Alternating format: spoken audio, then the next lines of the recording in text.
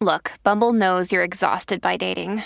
All the must not take yourself too seriously and 6'1" since that matters. And what do I even say other than hey?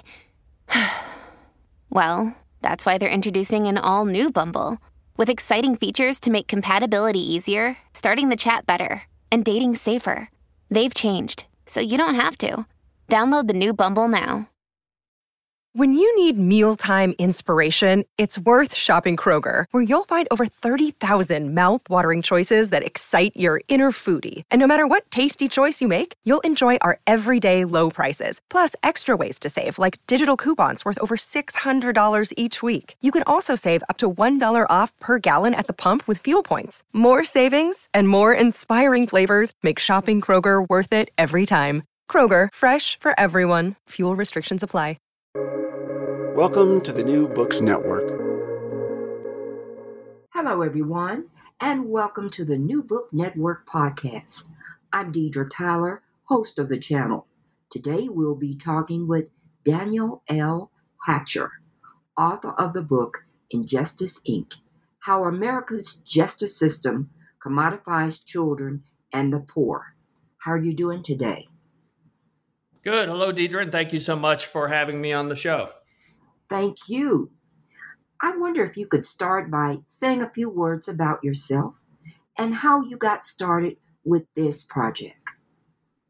Sure. Well, I've been an advocate for low-income children and adults for over 25 years now. My earliest experiences were representing children pulled into the dysfunctional Baltimore foster care system. And those experiences were overwhelming and still even haunt me today and inspire me today simultaneously to keep striving both in my individual advocacy and my research and scholarship to try to expose not just the individualized harm that can happen to low-income clients, but to the systemic challenges and harm. As I continued representing both children and adults in all areas really of civil poverty law, I began encountering examples where the systems, the agencies, the very justice institutions that are intended to serve vulnerable populations are instead using them. In my last book, the poverty industry, I write primarily and expose many different ways in which our human service agencies are partnering with private actors, often for-profit companies, to turn low-income individuals and children into revenue tools. So in this book, I uncover what I fear is even more concerning, that our very systems of justice have become part of that poverty industry and have really shifted completely their mission and our foundational systems away from their intended mission of maximizing equal and impartial justice to instead maximizing revenue and efficiency, using low-income populations and children rather than serving them with justice. And in the examples I uncover in the book across the country, the impact, the harmful impact, is devastatingly disproportionate based upon race, from every city to every county in the country. 1996. What happened in regards to the removing of children from their homes? I think that was a pivotal year. Sure. Well, and what I uncover as just one of the examples in the book out of Ohio, right, with the juvenile courts there. And it's a contractual mechanism that's actually used in multiple states. But while what was called welfare reform, right, the block granting of cash assistance to the states, and now unfortunately states are only using a very small percentage of that for actual assistance to low-income individuals. But while that's happening, you have some juvenile courts that have actually began to find a way to tap into a different federal funding stream, which is under Title 4E of the Social Security Act. And that's the provision that provides funding from the federal government that is supposed to go to foster care agencies to improve their ability to provide services, right? But instead, the courts found a way to tap into this. So what you have in Ohio that I uncover as one of the stark examples is the juvenile courts began, they discovered this contractual mechanism in 96, and now over 27 courts, I believe, that last I checked, have signed on, counties in Ohio, actually contract to become part of the executive branch to take on the foster care agency placing role, right? And if we just pause and think about that for a second. So what that means is, we had a Revolutionary War in this country more than a few years ago, which was about the idea of escaping tyranny, the centralized power and the harm that can come from centralized power in the hands of one entity, in that case, the British Crown, right? So the early foundations of this country's structure of government was built upon a separation of powers, right? The crucial separation of power between the branches of government, and within that, the independence of our courts being the most important. But here you have the juvenile courts actually contracting to become part of the executive branch to take on the foster care placing agency role. And then what they do, the court puts on its court hat, adjudicates a child delinquent, right? It enters that order, and then that would allow it to put on its contractual foster care placing agency hat, placing the child outside the home, potentially even in a residential treatment center operated by the courts, right? And then the court shifts again and puts on its court hat again and rules on its own actions.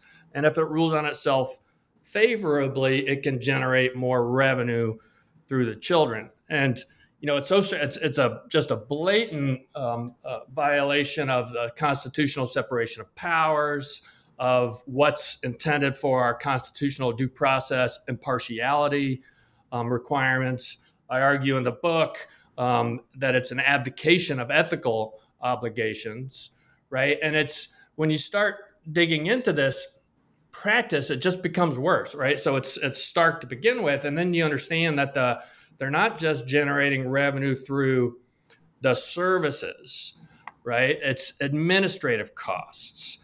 And, if you think about, administrative costs almost sounds a little dull at first, but so what they're actually doing, and it's not just courts, prosecutors' offices and multiple states that I uncover, sometimes probation departments as well, are literally using children to fund overhead. When you start seeing how the contractual mechanisms work, they'll use children to pay salaries, fringe benefits, travel costs, in some jurisdictions even to pay bar dues, right? I've seen trainings where it discusses using children, right, to pay even the depreciation costs of courthouse buildings. And then I even saw an example where it discussed the ability to maximize this revenue through administrative costs, where you could literally claim the administrative costs of the process of claiming administrative costs, right? So it becomes almost like a pyramid scheme and in a factory-like commodification, and the children become the commodities. Now, you talk about Ohio. Do you think Ohio is similar to other places in the United States, or are there some differences? Well, both. They're both similar, and some states have very, very similar revenue contracts, such as the juvenile court contracts I just described. I've located similar contractual arrangements in Louisiana, Illinois, Michigan, and more. And then as you look at other states, there's similar iterations, but with some slight differences. Right. And really, as you look across the country, state by state, county by county, there can be some variations in these contractual deals, but the themes are the same. Right. Again, they're turning their attention away from the mission of equal and impartial justice, away from serving individuals with equal and impartial justice, to using vulnerable individuals, right, for maximizing revenue and efficiency, that increasing factory mindset. And it's not just theoretical, right? When we look at it, when you shift from that mission, devastating harm results. Tell the listeners about this fictitious person, Sean, and his mother, and how that case represents so many. Sure. I write about in the book Sean and his mother. And Sean, the S is a dollar sign instead of the S, because Sean becomes a commodity. And Sean is simultaneously hypothetical and real. Real to the extent of former children I directly represented, and parents that I represented and continue to represent, and also real to the extent of the data, right? That of what we know about children in Sean's circumstances. And candidly, he's hard to write about because I know Sean, and I know his mother, like I know the stories of what they're going through. And then again, like when you represent an individual who's struggling with all the barriers that poverty brings, and then you realize that the very systems that are intended to serve them are actually monetizing them even further. So it's not just that they're harmed from the difficulties of poverty, that harm is being monetized. And, Sean, you could have an example, a situation where, again, the juvenile court could generate revenue directly through a contract from removing Sean from his home. Placing him into a foster care system. And then that same court in Ohio and in other jurisdictions can have another contract to pull in more revenue through the child support, the 4D child support system. And I can talk about that a little more, but they'll call it child support, but it's actually pursuing now Sean's impoverished mother to pay back the cost of foster care for which the court just ordered. Right. So it's going to generate revenue from the removal and then pull in more revenue by pursuing the poor mother who's desperately trying to reunify with her son. All they both want is to be together, and the systems that are intended to serve them are instead monetizing them. And that just continues, as we look into the practices of prosecutors and probation, and then the wide variety of detention facilities. You talk about foster care candidates. Tell us about who are the candidates? Right. It's a great question and a concerning phrase, right? When we think about it, the idea initially, I think, is good. With the federal major funding stream for foster care funding to state agencies, is providing the potential for funding to be made available before removal, right? But what you see through these contracts, so if you go back again to the juvenile courts of Ohio, and I've seen it in multiple places as well, in addition to whether through juvenile court contracts in California, that's statewide contracts with the probation department. If they label children as a foster care candidate at constant risk of removal, and typically then those children who come in from the juvenile justice side, after being charged with delinquency, in some states they just call it unruly, right? If they're pulled in, labeled as such, right, then assigned, into probation, which means you've got a probation officer who's overseeing your entire life, right, including potentially even using ankle monitors, unannounced visits at school, ordering various treatments and therapies, unending drug testing, right? You name it, right? All while potentially charging, even more for the probationary services. If the child is processed as that foster care candidate continuously, then the institution, the courts, right, or the probation departments, sometimes prosecutors, can pull in more revenue. I found an example of that out of California, where it was a training in how to pull down more revenue through this process of labeling children as foster care candidates.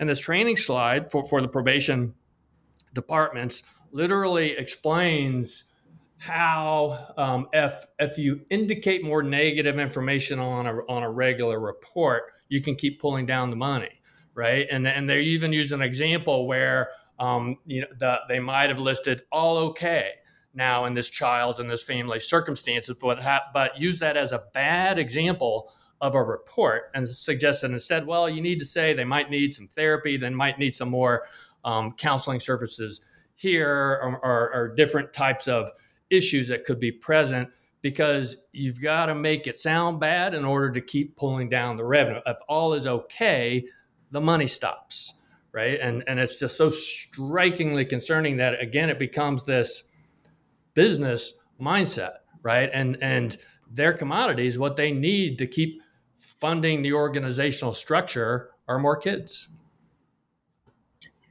Are these court revenue schemes constitutional? I certainly argue not, and I think it's could not be more clear. In these examples where the courts literally enter contracts to simultaneously become part of the executive branch and take on an executive branch agency function, where the courts actually become the foster care placing agency and then rule on themselves. That's just an obliteration of the concept of separation of powers. And then when the revenue incentive is there, right, it also destroys what's supposed to be our due process requirements for impartiality. And impartiality is just such a crucial concept within our constitutional structure for all of our institutions of justice, right? Not just our judges, but and again, prosecutors, probation officers, policing officers, right, are supposed to be guided and driven by that mission of equal and impartial justice. When that instead shifts towards a financial incentive, that both violates the Constitution and it causes significant harm. Making money. In Chapter 3, you look at the child support system. How does the court make money from that child support system? Right. Well, a lot of different ways, unfortunately, and most people don't have a good grasp of how the child support system works in the U.S. There's really, and this is an oversimplification, but there's really two systems of child support in America. You have the system for the better off, right? That where usually the child support agency is not actually involved, or you have better off parents who might be as a part of a broader divorce proceeding, also dividing up property, dividing up multiple houses, right? Determining vacation schedules, you name it, right? And sometimes the courts will spend multiple days on proceedings like this, and child support will be a part of those proceedings. Those aren't the courts for the poor, right? When we talk about our 4D courts, which is the term used, which again is now under Title 4D of the Social Security Act, there's a large stream of federal funds from the federal government provided to states, right? Again, intended to help provide needed services to children and their parents. But again, it's been turned into a revenue source of using, right, rather than serving, that I uncover in the book. So you could have the same courts, and these contractual deals with child support vary again from state to state. In Ohio, while the juvenile courts contract to take on the foster care agency placing role, the courts also contract to generate revenue from this 4D child support scenario. And then what you have is the state agency, the executive branch child support agency, is directly funding, hiring the judicial officers, the judicial magistrates, before which the agencies appear, right? And that itself, again, obliterates what's supposed to be a separation of powers and due process and partiality. You're not supposed to have only one party in the system literally paying, right, for the judge is going to hear a disputed case. And some of those contracts out of Ohio literally saw language where it's phrased in a way that they're literally purchasing court orders, the executive branch agency. And then you look to other jurisdictions Pennsylvania as an example, where statewide in Pennsylvania, the family courts have contracted to become the local child support agency, right? Directly. So again, much like those juvenile court contracts in Ohio and other states, in Pennsylvania, the courts have contracted with the executive branch to take on that child support agency executive branch function. Again, the courts are ruling on their own actions. The courts can literally, as the agency, be prosecuting cases that can lead to incarceration, right? And then ruling on their own actions. And when they rule on themselves favorably, they can pull down more Title 4D revenue. And adding to the concern with these contractual deals on child support, again, most people don't realize that much of what we call child support is not actually even owed to children. And much of these cases, if you have a low-income parent who's needed temporary public assistance or welfare programs, temporary aid to needy families, in each state is called something a little different. If the parent needs temporary assistance, she's required to assign her child support to the government, who will then pursue this support, still call it child support, but it's cost recovery, seeking the absent parent to pay for that cost, to repay the cost of that welfare. Same thing happens in foster care cases, where the agency, and sometimes like in Ohio, the agency actually is the court, right? Could potentially remove the child, right? And then the court might be monetizing that removal through the foster care contract. And then the court will pursue the absent parents to repay the cost of foster care. And that monetization of harm, again, is unconstitutional. I argue in the book, it's devastatingly harmful to the families. Like when you have most of the cases in our foster care system result from various circumstances of poverty. There are cases of abuse and neglect. The majority come from neglect, and most of that neglect is a result of poverty. Most of these parents are desperately struggling to get their children back. The children don't want to be in these systems usually, right? In terms of what's happening. And then instead of only providing assistance to the child and to the child's parent, right, towards that hopeful reunification, right, you can have this situation where the court, sometimes the prosecutors, again, probation, are monetizing that separation and making it even harder for the reunification to occur. And some of these, I could go further. It's almost line by line when you look through the example Pennsylvania contracts of constitutional violations, right? They're even incentivized in these contracts at twice the level to pursue that government-owed support, where it's used to repay public benefits and foster care, than other forms of child support. And then on top of that, I literally uncovered they as part of the contract, they have a contingency fee, right, built into these contracts in Pennsylvania, where the courts can literally get a 15% contingency fee if they pursue Medicaid reimbursement on top of that, right, against the poor families, the poor parents, to repay the cost of Medicaid. And again, like when you're supposed to have this constitutionally required impartiality, right? The opposite of impartiality is a contingency fee. Chapter 4, you look at the prosecutor's office. They've joined in with this also.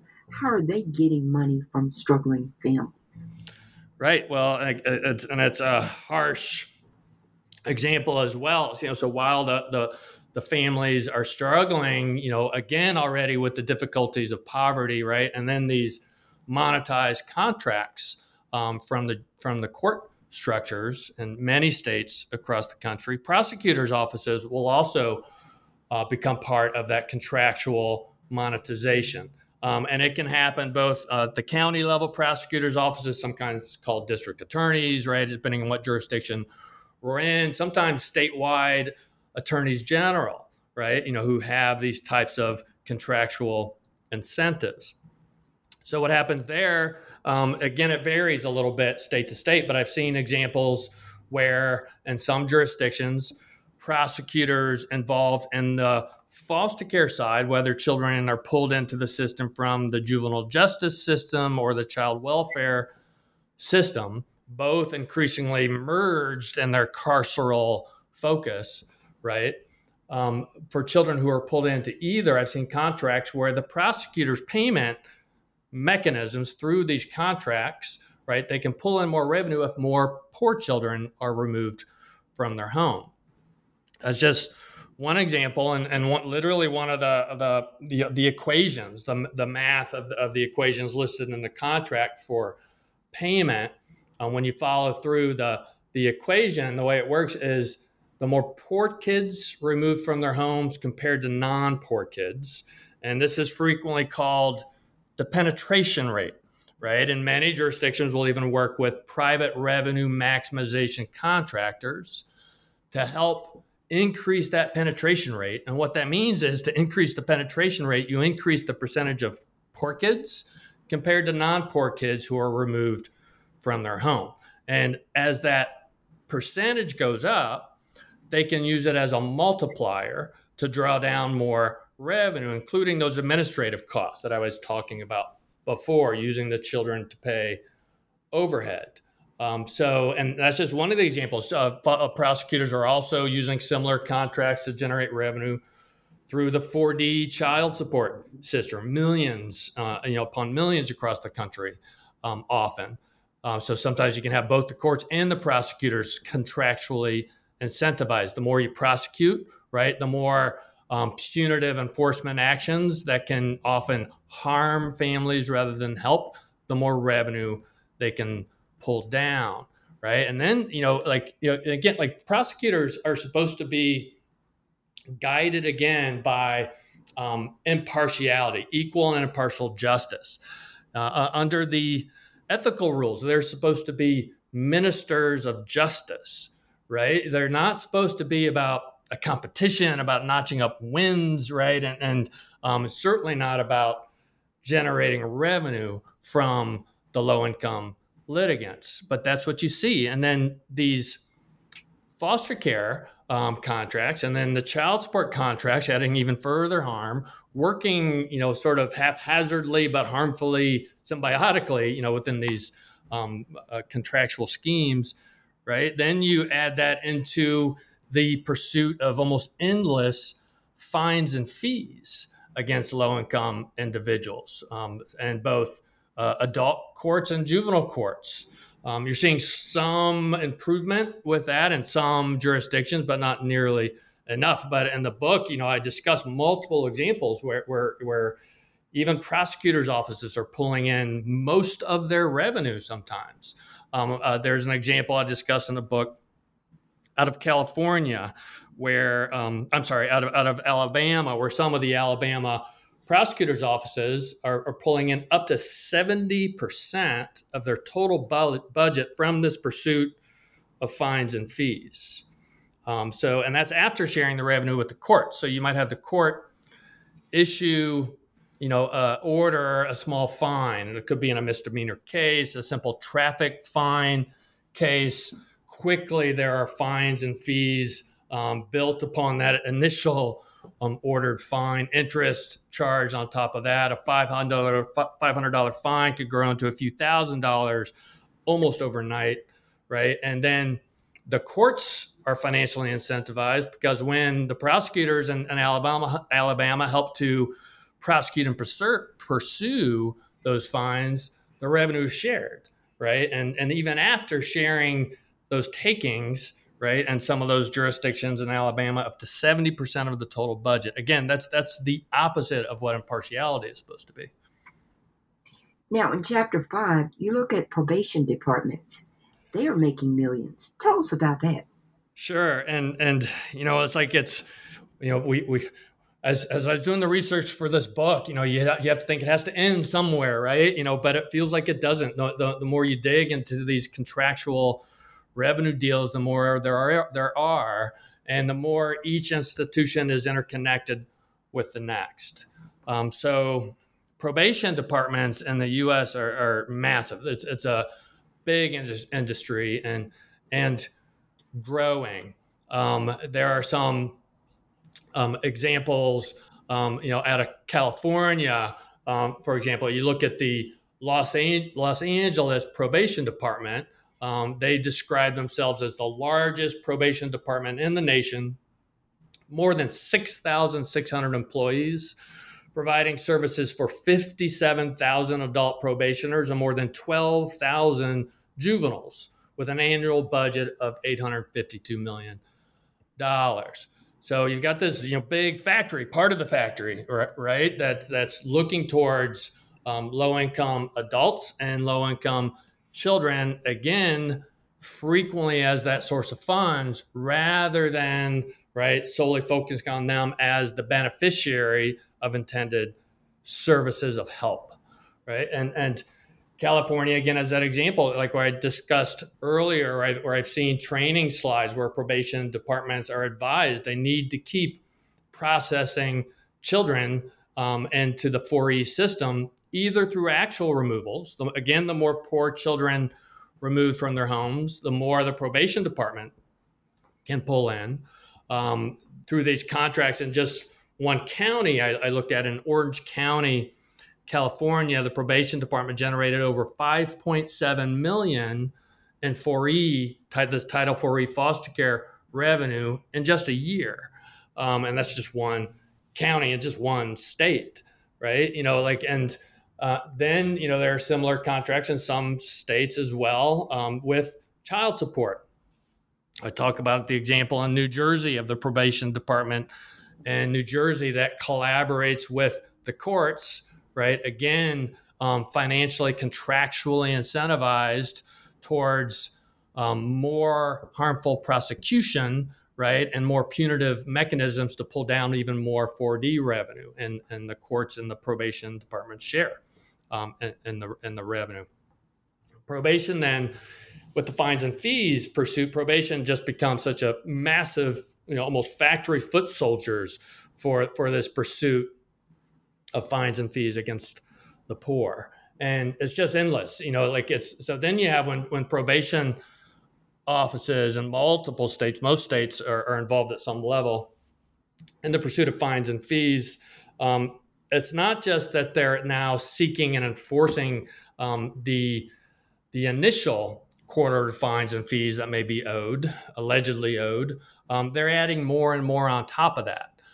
They will then require additional services, additional monitoring, right? Ankle monitoring, drug tests, it goes on, charging for everything, right? Adding that to the bill, right? And then in several jurisdictions, the probation departments will literally require, as a condition of probation, the full payment of that growing debt that they're causing and adding to, right? And these are low-income families, who are already struggling, already can't afford the initial fine, let alone the quickly ballooning fines and fees and everything that adds up onto that. And then a condition of probation is you got to pay it all, you got to zero it out, or else you're never freed from probation, right? And that can literally be the result in some of these jurisdictions. So it's again, yet another example where probation departments collaborating often with prosecutors, collaborating often with the courts,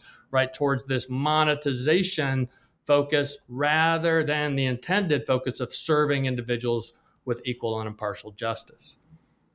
In Chapter 6, you talk about policing as a business. Tell us more about how they're generating fees. Sure. Well, the methods are many when we look at our policing departments. Again, often collaborating with the other institutions of justice, with courts, prosecutors, probation, and then often leading to the next, a section dealing with juvenile detention and the like. So the first we even look at the various examples of the iterations of what these policing departments are, what they're called. Often the police directly, sheriffs, and many jurisdictions, most jurisdictions are monetized through these practices. In some jurisdictions, they might have additional policing officers called city marshals in some states, and others constables, terms dating back to colonial times and not in a good way when we uncover these practices. So just one of the examples of the city marshals out of New York, I write about in the book. They're called city marshals in New York, but they're not city employees. And they don't even get a salary, right? The only money that they generate is solely through this is what's essentially a bounty hunter structure. Like they act as mercenaries, hired guns, right, to pursue the poor for every possible penny they can get, from fines and fees collections to utility shutoffs to foreclosures to evictions to seizing cars, to just about anything, right? And they're taking their cut of this carceralized, harmful monetary pursuit with a gun, right? Along the way. And the city marshals, according to the city's own numbers that I refer to in the book, after costs, right, after their own, overhead, so net, the average city marshal in New York is listed as pulling in over $420,000 from this pursuit against the poor. And then that's just one, and even in New York, while the city marshals are doing it, so are sheriffs, and they're taking a contingency fee. And jurisdiction and across jurisdiction in this country, right, state after state, county by county, sheriffs are chasing down a contingency fee, a commission, and some jurisdictions, I call it a poundage, right? Again, an old term and not in a good way, right? Through taking a cut of how much they pursue against the poor. And again, that's such a striking abdication of what's supposed to be their ethical obligations and what is supposed to be their constitutional obligations. Policing officers, right, are supposed to be guided by that equal and impartial justice, impartiality, as are other justice officials. But when they're instead monetized, incentivized, right, by money rather than their intended mission of equal and impartial justice, harm results, and I argue illegality results. And it keeps going, as you look at these examples with the policing revenue schemes, and it's a hard chapter to write because it's like it's not just the numbers that we see, and as in each of the chapters, and when I write about all the different forms of detention facilities, but in these reports and the data that I write about the policing agencies, number after number, report after report, it's almost easy to become numb to the numbers, right? And almost forget for a second that these aren't just numbers. These are human beings. These are struggling adults and struggling children, each and every number.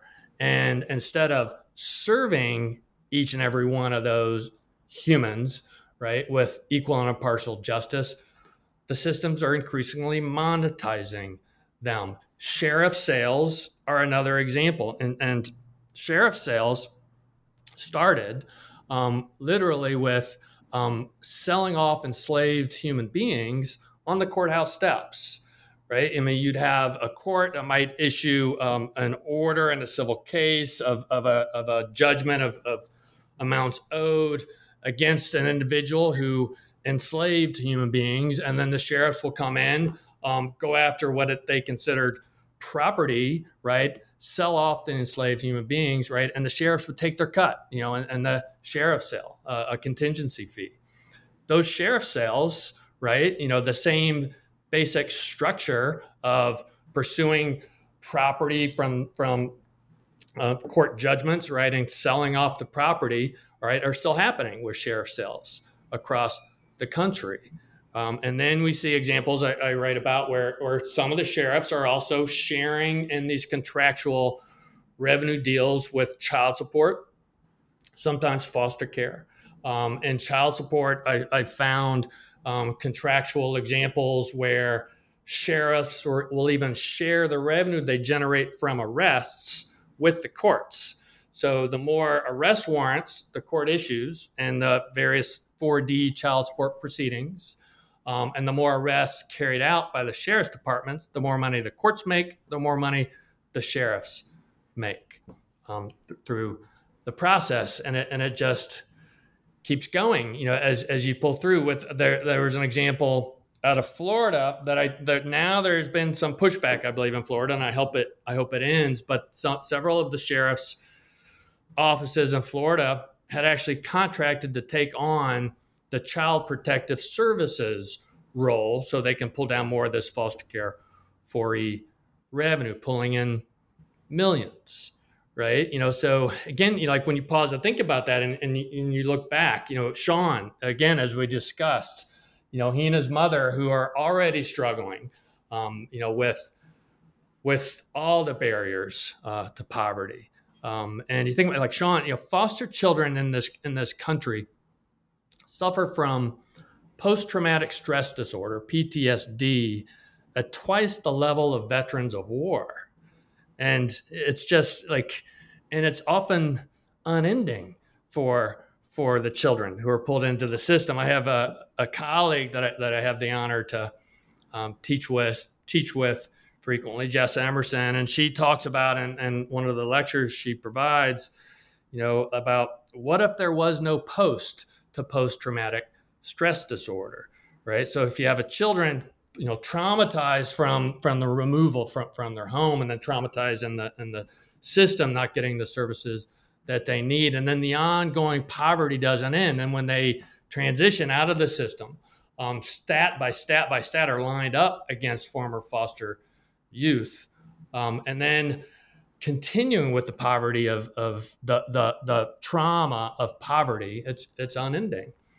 So again, Sean, he could be initially monetized by the foster care agency. I wrote about in the book, the same foster care agency might be pursuing and taking his survivor benefits when his dad died.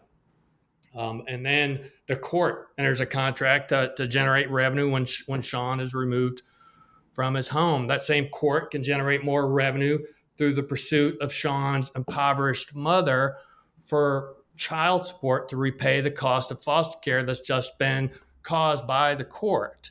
And then with additional contracts with the prosecutor's offices who are taking part in the prosecution, they can be monetized through both the foster care 4E and the child support, right? And then the probation departments come in, and they're similarly contractually monetized can be in some states by both systems. And then our policing agency. So then, the court is incentivized if Sean's mother misses one of the countless hearings that she's obligated to come while she's struggling to try to find some type of employment to try to desperately get her son back. If the court issues an arrest warrant, the sheriffs carry out that warrant, and the sheriffs and the courts share that revenue. So it's just the cyclical harm is potentially unending. In Chapter 7, you talk about the economic development and the gelling of children. Explain this more. Right. Well, this is a hard chapter to write as well, because it's just story after story of devastating harm and all the types of institutions that are detaining children and adults. Sometimes in the examples I write about, whether it's a government operated facility or a for-profit facility, some of them are run by nonprofits. Some, if they claim a religious purpose, then they can escape licensing in several jurisdictions and oversight in several jurisdictions. So potentially we have no idea what's happening in some of the facilities that claim the religious affiliation. But, so again, you have the variations a bit, and between the for-profit and government-run and nonprofit and religious-based organizations. But the basic business model is the same. They're seeking to maximize bodies in the beds, maximizing occupancy, right, while minimizing cost of care. And it's just a devastatingly harmful and sometimes deadly business model, as we see in story after story across the country. And it's, you look at, sometimes it might start with a small company, that buys just a couple facilities, and then that company is bought up by a larger company, which is bought up by a larger company that's traded on the stock market, right? I write about the example that some organizations claim a status called a real estate investment trust, REITs, right? And the whole purpose of that is to avoid taxation while they're generating profit and revenue from detaining children. The harm is just devastating. If Sean, if he's traumatized to start, like now, and pulled into this system, it's just magnified 100-fold, and pulled into some of these types of facilities. What's happening? And what's so concerning as well, as you dig into the research, is how much we don't know, right? I'm almost more concerned about what we don't know than what we do know. I mean, what we do know is harmful, right? It's not good when you look at the impact of detained children. And again, in that effort to maximize occupancy while minimizing cost, the use of restraints and seclusion, right, is just so devastatingly harmful to children. It is frequently used in various iterations of these detention facilities across the country. Sometimes they're called good sounding things, like a residential treatment center, or sometimes a camp, or an academy and the like, but they're all detaining children, and they're all adhering to that business model, maximizing occupancy, minimizing cost of care. One of the examples in this chapter that I write about, and there's been multiple excellent examples of both local and national journalism looking into some of these facilities. There's a company that originally started with changing oil, right? The oil change business, and the founders, of this oil change business suddenly realized, well, maybe there might be money in detaining children that we could target. One of the quotes from one of the founders literally described it as it's like drinking from a water hose. The number of children and the amount of revenue that can be pulled in. So it's just, again, another just stark example of this shift. What is supposed to be only using these facilities as a last resort, when only have to be used, and again, only focused on maximizing welfare and equal and impartial justice, and instead running like a factory. And it's just the harm cannot be overstated. In Chapter 8, you talk about census data, and you give us some examples of the disproportionate number of Blacks that are involved in this system. Can you give us some examples of that? Yes. The examples are I don't think it's an overstatement to almost say endless, right? Each of the examples that I write about in the book, the various revenue contracts of each of our institutions of justice have a vastly disproportionate impact based on race, and many times that disproportionate impact dating back, right, to pre-Civil War, even to some of the practices. If you look at even just considering the child support program in America, that 4D program grew from what had been initially called the Bastardy Acts. And before that, in England, the Poor Laws, which penalized low-income individuals, right, simply for having a child labeled out of wedlock. And then the U.S. early on, these systems were primarily focused against harmful operations against Black families. It's that there was one of the strategies that was used early on was called the man in the house rule. Literally, where if you have a family who's desperately needing some minimal public assistance, welfare, called more generally in this country. First, early on in the U.S., the public aid that was available was not available to Black families. It was only available to white families. And then when gradually, Black families finally became able to achieve some of this minimal assistance, largely through the Civil Rights Act, right? And the successes there, you had this flip in mentality and in the white population, right, to start to demonize welfare, and demonizing the phrases of welfare queens and deadbeat dads, right? So, and then these harmful punitive practices are predominantly carried out against Black families. So literally with these man on house rules, literally banned, any male figure, the fathers, from being present, even being present in the household.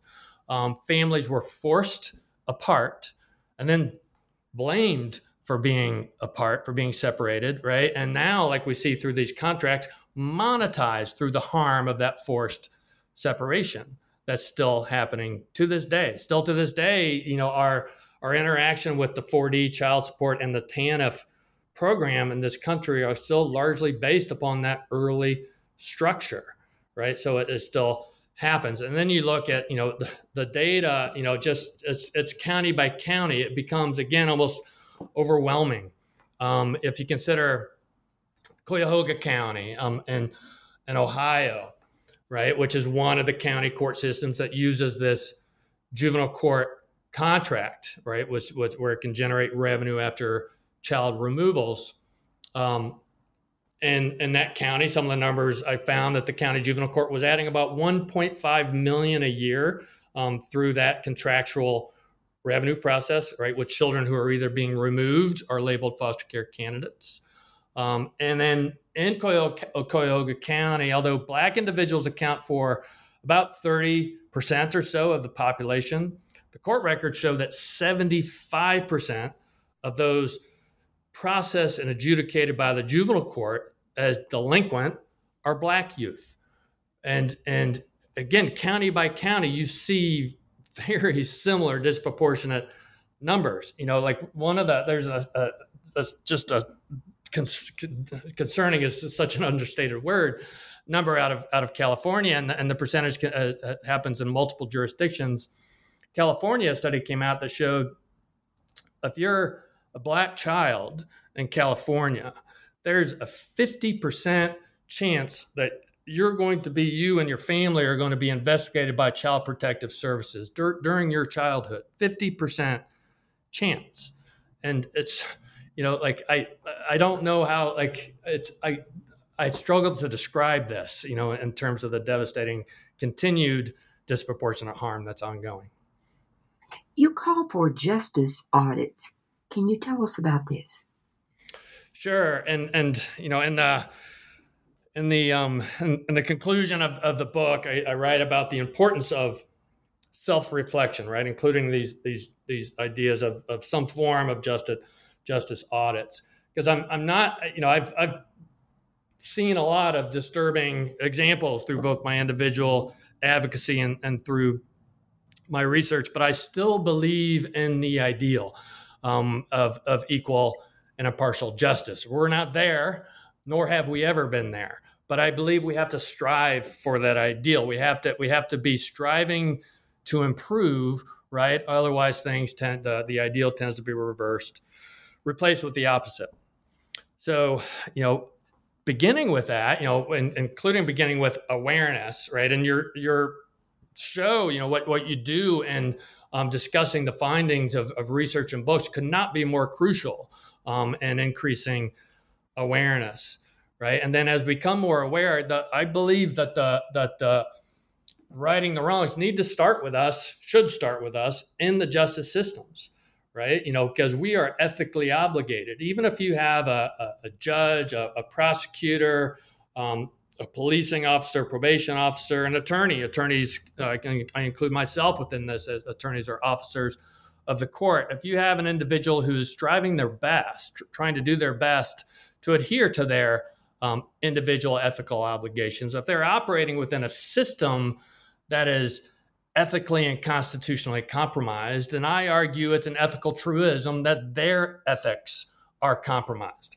right? You have to look beyond your own individual actions, right, to constantly be trying to strive for that ideal within the system in which you work.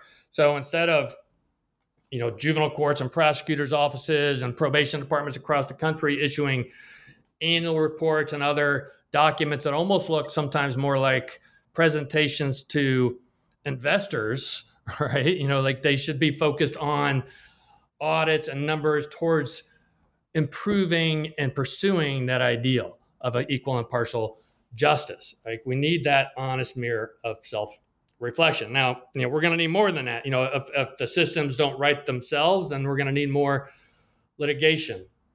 We're going to need, and we're seeing have seen excellent examples in some states across the country, excellent groups like Civil Rights Corps, ACLU, Southern Poverty Law Center, and more, who have brought constitutional claims, and we need more. We're going to need more efforts at transparency and oversight by government actors, at the state level and federal level, including hopefully our Department of Justice Civil Rights Division.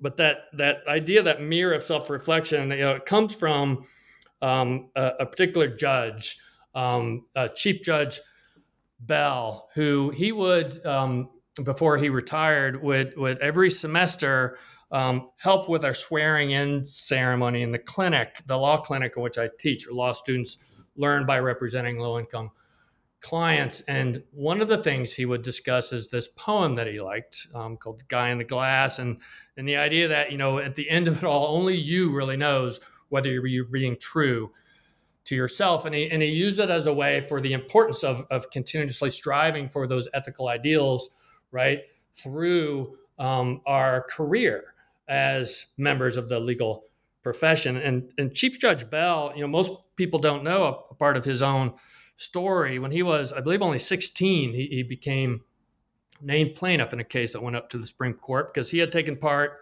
in a sit-in at a local restaurant in Maryland, I believe in Baltimore or Baltimore County, that was whites only, right? So he's arrested, and one of the then prosecutors on the case, who was prosecuting him, for simply being black in a whites-only restaurant, rose to become the chief judge of the Maryland courts. And then Chief Judge Bell would rise to replace that same very individual as the future chief judge. So just in terms of the historical arc in Maryland, I think is striking, and his message of self-reflection still sticks with me. What is the overall message you want the reader to leave with once they finish your book?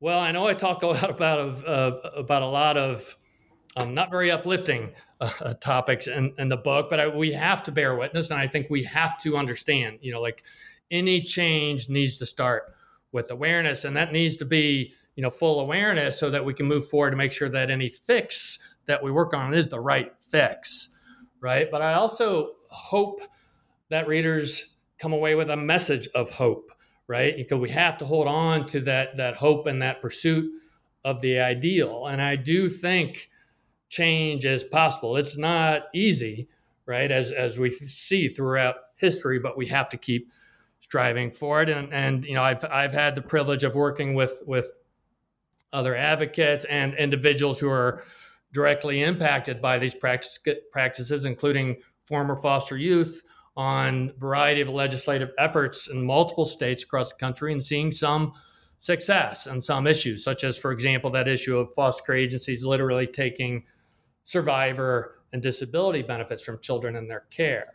Now, because of increased awareness, increased attention by organizations such as, and discussions such as what you're doing, and members of the press, right, and ongoing advocacy and individuals raising their own voice, over 10 states have started to move in the right direction on that issue.